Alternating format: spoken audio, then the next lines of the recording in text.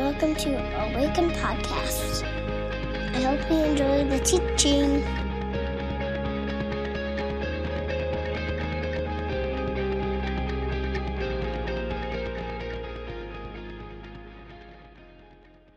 So, new series, The Power of a Word.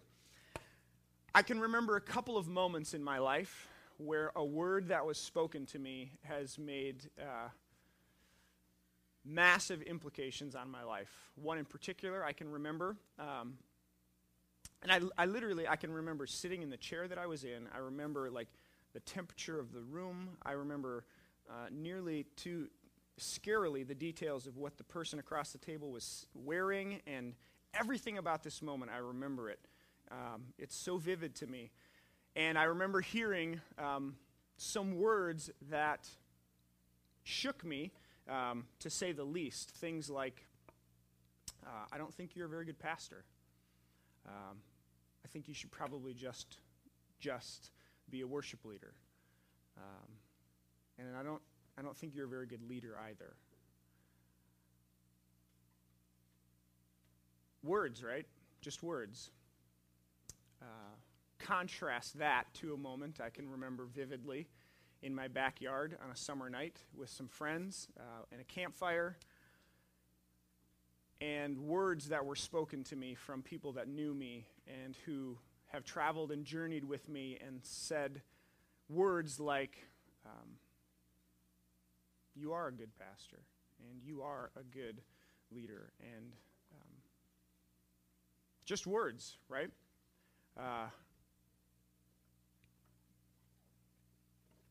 I remember a moment last year, actually, in this room next door, at a table right over there, when a group of people gave me this. And these are words on a page. They're two-dimensional. They're black and white. And this is one of the most meaningful things I've ever received in my entire life. And I will cherish it until the day I head home. Words, just words. Words have power, unbelievable power to change, to transform, to affect things in our lives. And so we want to spend some time on a few words. It's been said about words and language, handle them carefully, for words have more power than atom bombs. A woman named Pearl Strachan, that's a great name, by the way, Pearl. Language is power, life, and the instrument of culture, the instrument of domination and liberation. A woman named Angela Carter. This one, unknown. The language we use to communicate with one another is like a knife. In the hands of a careful and skilled surgeon, a knife can do great good, but in the hands of a careless or ignorant person, a knife can cause great harm, exactly as it is with words. Isn't that the truth? In the hands of a cared, skilled person, words can be something that build and create, and in the hands of a careless person, they can destroy and tear down in a moment. So words, again, two-dimensional. Right? If you think about words and language, and the words on this page or a page that you've got, they're black and white, they are two-dimensional, they're really just lines and squiggles and dots and T's. They're markings on a page. From a vocal perspective, they're these utterances, these guttural sounds that we make with our tongues and our lips, and we communicate with them, but they're just sounds. And yet, in the same sense, or on the flip side of the coin, they can be these things that create life or destroy life. They're tricky. And I think the tricky thing about words, as we kind of open up this series, is that words are, maybe you could say it this way, they're always approaching, but they're never reaching, right? They're always approaching something, but they're never actually reaching. They're always speaking of something, but never actually getting to what it is they speak of. Let me illustrate this. If any math people out there, any math folks? A couple of you, like two, awesome. We welcome you as well, math people. In math, there's an asymptote. All right, so I'll show you a picture of an asymptote. This is a real word. I'm not trying to get as close to a swear word as I can without saying it. This is an asymptote, and an asymptote in geometry from a reasonable perspective, like when we look at this, we think, well, eventually this curve will intersect with that line. But from a mathematical perspective, an asymptote is the idea that this curve is always reaching, it's always coming closer to, but it's never actually touching the line. It's always approaching it. It's always divisible by itself again and again and again and again, infinitely, right? It's an asymptote. Language is asymptotic in nature, right? Language is always reaching for something. It's always seeking to describe something, but it's never actually getting to. It's always approaching but never reaching. Any Harry Potter fans? Harry Potter. Yeah, a couple of you. Harry Potter, you remember the invisibility cloak in Harry Potter, right? He puts on this cloak and you can't see Harry. All you can see is his face because the cloak doesn't cover his head. But the way that you see Harry then is you throw water or blow some sort of a powder, and what happens? It outlines the form of Harry Potter, right? So what you see is an outline. It defines the thing, but the cloak isn't the thing itself. A word is like a cloak. We drape it over something, the real, right? If we were going to get philosophical, this is Plato's idea of forms. That somewhere there exists the realness or the real form of a candle, and this is just a representation of that, right? That's Plato's idea. Words are a bit Platonic in that sense. We drape a word over an idea or a concept, and it gives it form. It fills it out. It gives it definition and shape. But it never actually gets to the thing behind the thing. Now, words are critical, right? They're two-dimensional, and yet they have this, they're just scribbles on a page, they're just things that come out of our mouth, and yet they have the power to transform. What gives meaning is a question we should probably discuss. So if a word, if you look at this piece of paper and there's a word there, what gives that word meaning? I would argue context and intent. So the context in which a word is used and the intent it is used with give it meaning. For example, if I were to say to you, dog, the word dog has no meaning unless you have seen the four-legged furry animal that barks and is a man's best friend, at which point you connect the word or the sound that I just made, dog, to this thing, okay? The context in which you hear the word gives the word meaning. Now, you may be thinking to yourself, this is an interesting introduction, Micah, and I'm not quite sure where you're headed yet. That's okay, that's fine. I've got you right where I want you, actually. In Christianity, in theology, there are all kinds of words that mean a great deal. For example, forgiveness, compassion, justice. These are words, and they have a great deal of meaning in this story, or as it relates to this story.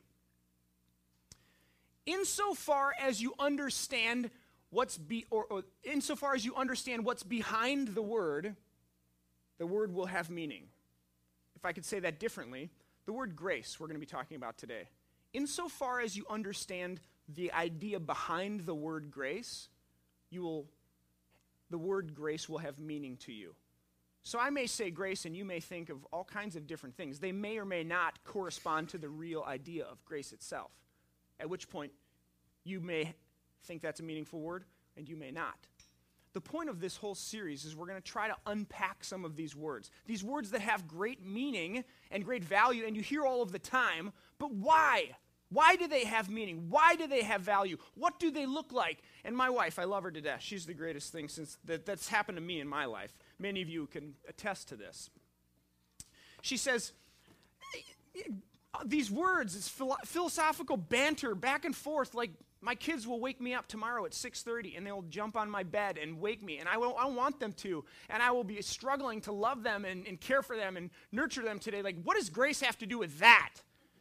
You know, like, talk about, compassion, okay? My neighbor drives me bonkers. What does it have to do with that? So what we hope to do in this series is to say, these words have great meaning and value, But what exactly, how do they play out? Can we land this thing? Can we get them a little more concrete, a little more enfleshed, so to speak? So that's what we hope to do in this series. Turn to 1 Corinthians chapter 1, if you will. We will start here. This is Paul, and he writes a lot of letters in the New Testament. Paul says this in 1 Corinthians chapter 1. Paul, called to be an apostle of Christ Jesus by the will of God, and our brother Sosthenes. That's a great name. Pearl and Sosthenes, if we have any more kids. There we go. To the church of God in Corinth, those sanctified in Christ Jesus, called to be holy, together with all those everywhere who call in the name of the Lord Jesus Christ, their Lord and ours, grace and peace to you. Turn to Ephesians, if you will. A couple of books to the right. Paul, an apostle of Christ Jesus, by the will of God, to the saints in Ephesus, to the faithful in Christ Jesus, grace and peace to you from God our Father, the Lord Jesus Christ. Philippians, Paul and Timothy, servants of Christ Jesus, to all the saints in Christ and Philippi, together the overseers and the deacons, grace and peace to you. Colossians, Paul, an apostle of Christ Jesus, blah, blah, blah, you know what's coming. Grace. Paul starts nearly every one of his letters with grace and peace. Over the next 4 weeks, we're going to talk about 4 words. I'm going to talk about grace and peace. Our good friend Ben, actually, next week will be giving a few brief provocations on love we've talked about, which I'm more excited about than you. Really excited about that. And then Lane will be talking about hope in week 4. So this morning, we're going to tackle grace. Are you with me? Are you ready? You don't sound like it. Okay, one of you. Great. Grace. The word grace in the original language, which would have been Greek for Paul, is the word charis, C-H-A-R-I-S. And if we were to define the word grace, or if we were to try to define the word grace, often we connect it to salvation and what Jesus has done on the cross for us, which is actually a step beyond defining grace. Grace in the original language has this idea, this connotation. It's gift or blessing, favor or kindness. So grace is about gift, it's about kindness, it's about favor, and it's about blessing with no expectation of return. Grace, fundamentally, if you were to boil it down, fundamentally is gift. Now, today I want to see if we can get to what does grace do? What does it look like? What do we do with grace? And if grace does anything, grace sets you free. Grace sets you free to own all of the ways that you don't measure up. Have you ever played hide and seek with a kid before? Have you guys ever? And especially like little ones, like 3, like they can walk, they can talk, but they don't quite get the nuances of life and the complexities of life. So hide and seek with a youngster is just a trip. Man, it's a crack up. Because you do the thing, cover your eyes, and they all scamper around, and you can hear the little pitter-patter of feet like 10 feet from you. And 1, 2, 3, 4, 5, 6, 7, 8, 9, 10. Ready or not, here I come. And immediately you open your eyes and one of 2 things happens. They're either standing right in front of you, and if they're not, when you say ready or not, here I come, they jump out from where they were and say, here I am. What is it about a kid that when you play hide and seek, they hide in plain sight, and when you're ready to come and find them, they jump out? What is it about a child that they want to be found? They want to be seen. Like this intrinsic, you don't have to teach them. It just wells up inside of them. They just want to be known and seen. They don't want to hide. Something happens in the human condition, in the human heart, that one of our earliest desires and longings turns into one of our greatest fears, that we might be found, that we might be exposed. One of our worst fears, aside from public speaking and spiders, arachnophobia, for those that don't remember the film. I never saw that one. I just don't get that. Why would you go and see a film that would scare you? I don't know. Anyways, one of our worst fears, aside from public speaking, is the idea that we would be exposed, that we would be found out. The fear of being found out for who you really, really, really are. Right? The things that you don't want anyone to know.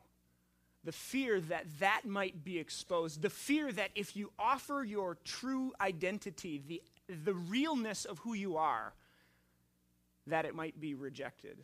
It might be held at bay. It might be held at a distance. This fear that we might be found out. And so we live in fear. We live scared. We live in shame because we can't live up to the expectations. We fall short. And grace is the moment when you are exposed and found out, and grace says, I know,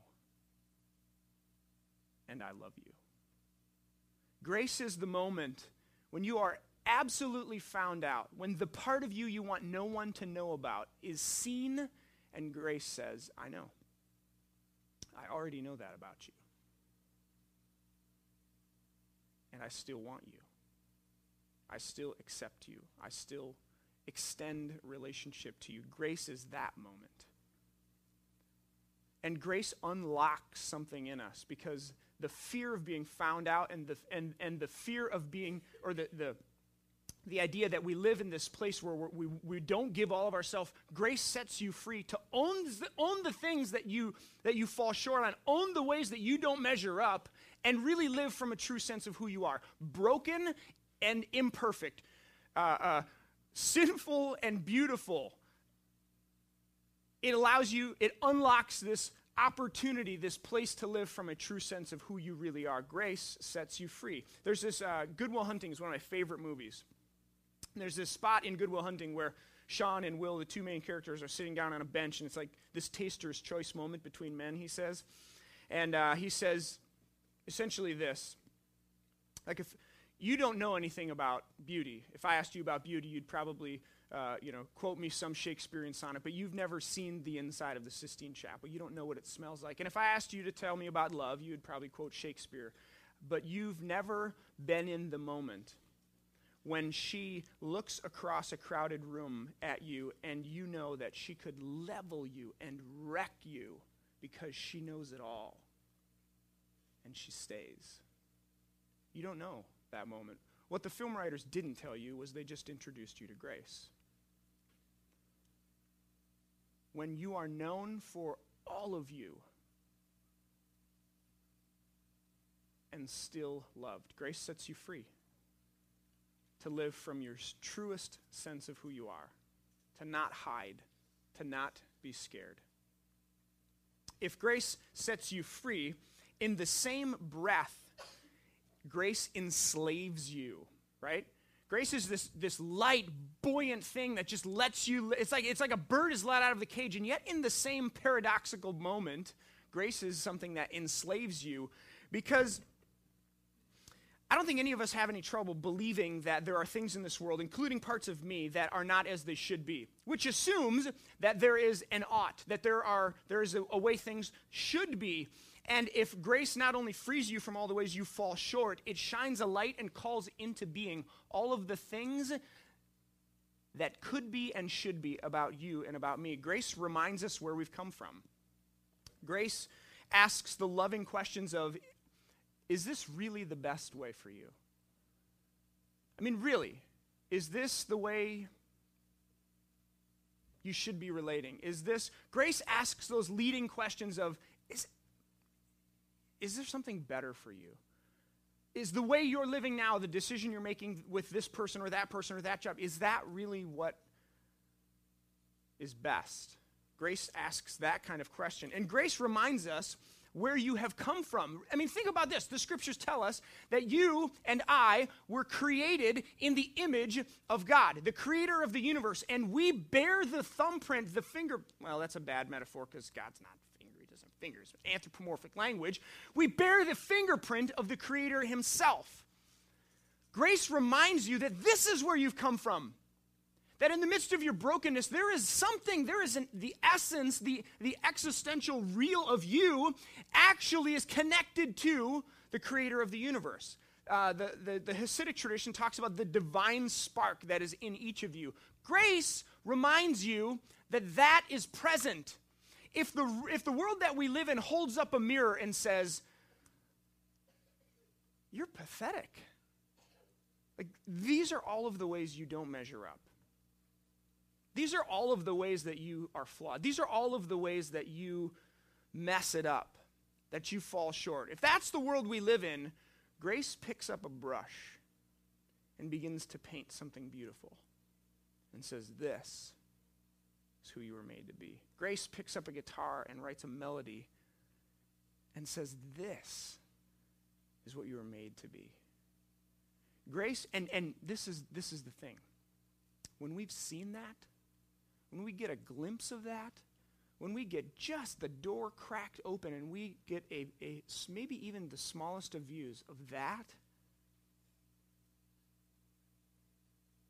how can we ever go back? How can we ever want? And so grace enslaves you. It enraptures you when you have seen it. When grace opens a door and says, this is what's possible for you. Not here's all the ways you fall short. Not here's all the ways you're a pathetic loser. But this is who God made you to be.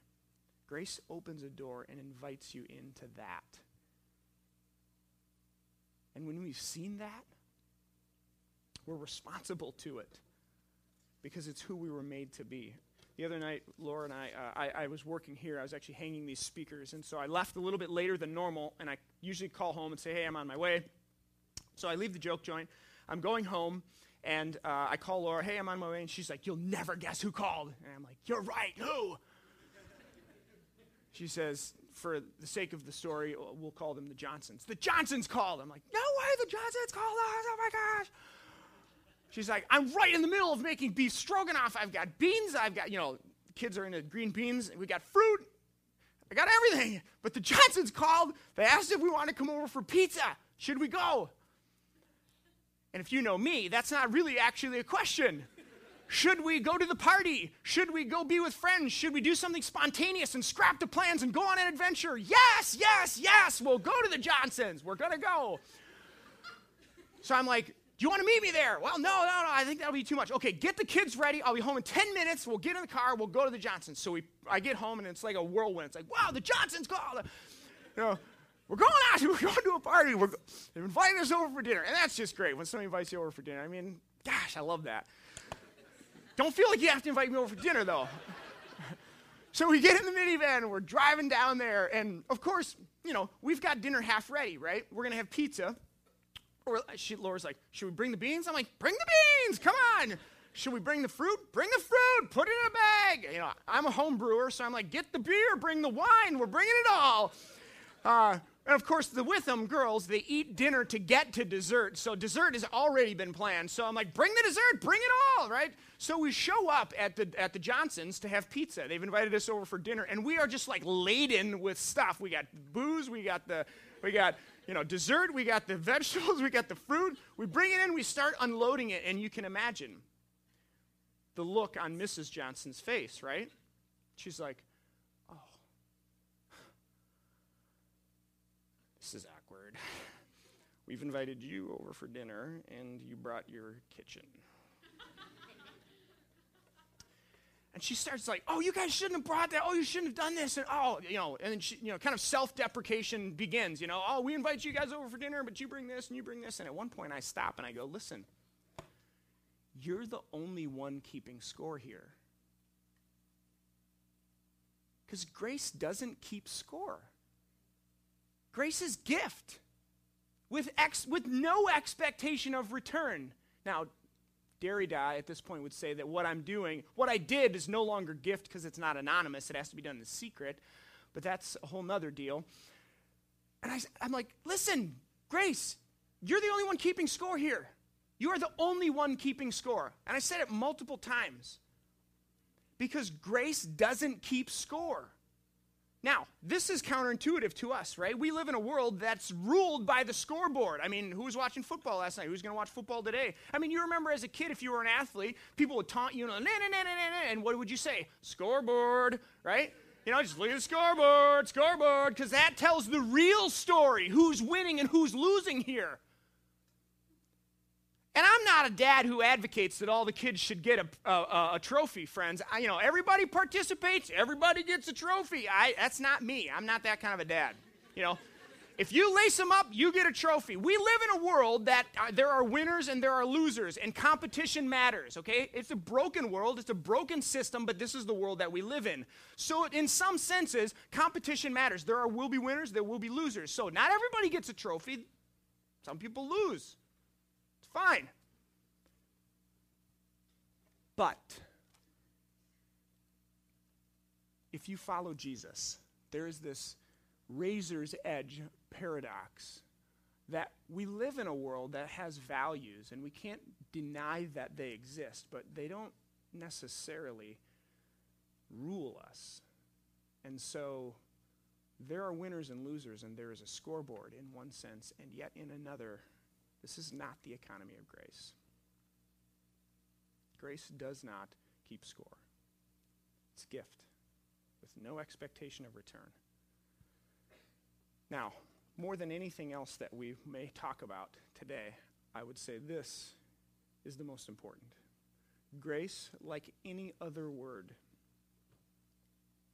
fill in the blank: love, hope, peace, compassion, justice, forgiveness. Grace, like any other word, needs a body. Turn to Philippians chapter 2. And as you do, let me ask you this question. How do you know what grace is? I mean, if I ask you, what's grace? You may put some words together in a sentence, and that might be called a definition, that you would explain grace. But how do you know what grace is? Let me ask it differently. How do you come to a place where you believe grace is true? Grace is real. What is it that brings you to a place where you believe it? I would argue you experience it. Grace, like any other word, needs a body. And this, my friends, is the profundity, the beauty and mystery and absolutely amazing part of the gospel story. That God, the Creator, gets this, and this is always how God works. This is how God has worked from the beginning, and this is how God continues to work in the world. Philippians chapter 2. Someone, something, enfleshes it. How you know grace is real is that someone embodied it. Somebody picked up the idea and lived it in real-time, three-dimensional, flesh and blood, concrete reality. That is how you know grace is real. And the Word became flesh. Sound familiar to anyone? Philippians 2 says, who being in the very nature of God did not consider equality with God something to be used to his own advantage. Rather, he made himself nothing by taking the very nature of a servant. By being made in human likeness and being found in appearance as a man, he humbled himself and becoming obedient to death, even death on a cross. This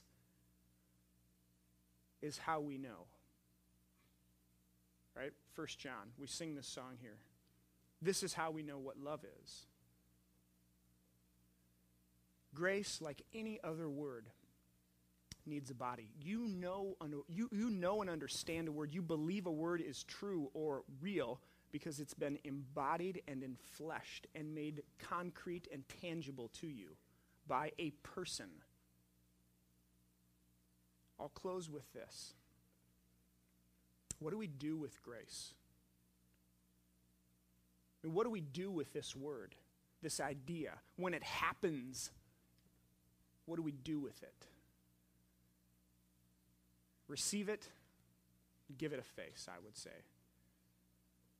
Receive it and give it a face. The very nature of the definition of the word, grace, gift, to you, for you, with no expectation of return, by the very nature of the definition, means grace is something that we all desperately need and none of us can get. Does anybody need grace? That moment when you are exposed for who you are and still loved and still invited into relationship, does anyone here need grace? The moment when the worst of you is brought into the light and you are not shunned, you are not pushed away, you are not sent to the edge, the outside of in, but you are welcomed and embraced and loved and said, we want you. Does anyone need grace? And the absolutely tricky spot of this is all need grace, and none of us can get it. You can't get it. You can't work it for it. You can't buy it. Your ability to experience grace is directly connected to your ability to receive gift, to receive. With open hands, to receive. This is the story of the gospel. That God, in the fullness of time, embodied love, truth, grace in the person of Jesus and offers it to you. Does anyone need grace?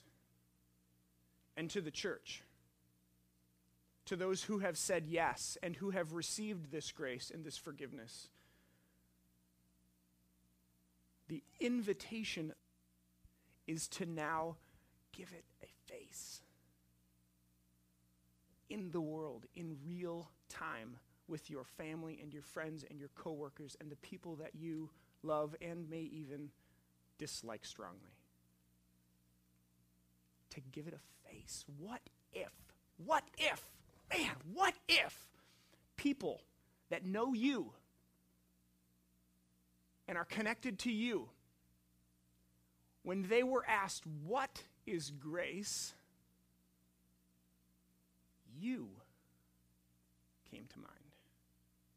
Your face. Your action. For me, grace looks like my wife. When I was in college, I was a golfer. I played competitive golf all through high school and college. And I had a terrible temper. Shocking, I know. I'm a bit competitive. And I did not learn how to control my temper. I was an RA on my college campus. I was the worship leader in our chapel services at our Christian university. And in a moment, at the Air Force Academy in Colorado Springs, I lost my cool in front of a 5-star retired general of the Air Force. It's not a good spot to do that, just for the record. And this guy comes storming up to my coach and just gives this guy an earful like only a 5-star retired general of the Air Force could do. At which point, all that came right back to me through my coach, and he said these words, Micah, there is no spot for you on this team next year. You're done. I got kicked off my college golf team. You talk about exposed. You talk about a beam of light shining down on all of the ways you do not measure up, and you have failed. And I spent 2 hours silently, the whole van, silent.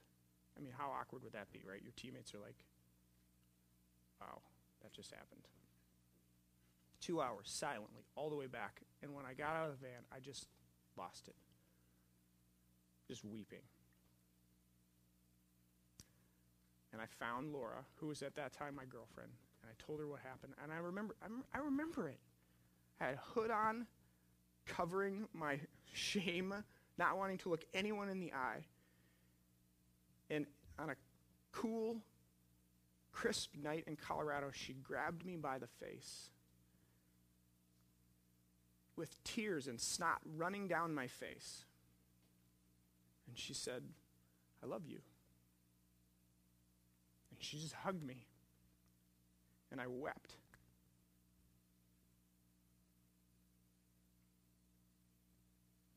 That, for me, is grace. I will never forget it. I won't forget the face. I won't forget the moment, because grace, like every other word, needs a body. What if the church of Jesus embodied and was the faces of grace, forgiveness, love, mercy.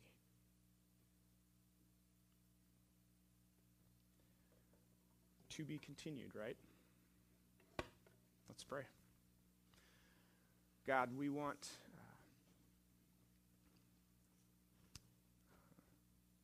we come here on Sundays and we gather and we want to hear from you. We want to experience you. We want a corporate experience and expression of the living God when we are here. And so, Holy Spirit, I pray in this moment right now that you would, as only you can, fill out for us grace, that we would experience through one another the relationships that exist, what grace means. I pray that we would experience in real time that grace sets us free to own and be everything that you have called us to be, in our brokenness and in our beauty. That grace would set us free, that it would shackle us, bind us to the glory that you have created us for, the just shimmering hope that exists and what you've made us to be. I pray that grace would set us free and draw us into, pull us to who you've made us to be in Christ. God, may we be a community that doesn't keep score, that doesn't tick all the boxes, that doesn't check things and tally them up. But I pray, God, that we would be a community that opens its hands and its arms and welcomes. God, I pray that by your Spirit you would empower us to be a group of people who embody grace. And for those here this morning, God, who need grace, maybe for the first time, to be fully exposed for who they are and loved, forgiven, accepted, welcomed.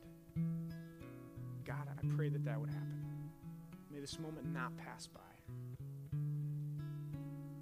God, we want to be near you, to experience you, and we're so grateful for your word, for your church, which makes it come alive, gives it a face. We love you, so grateful for who you are, what you've done.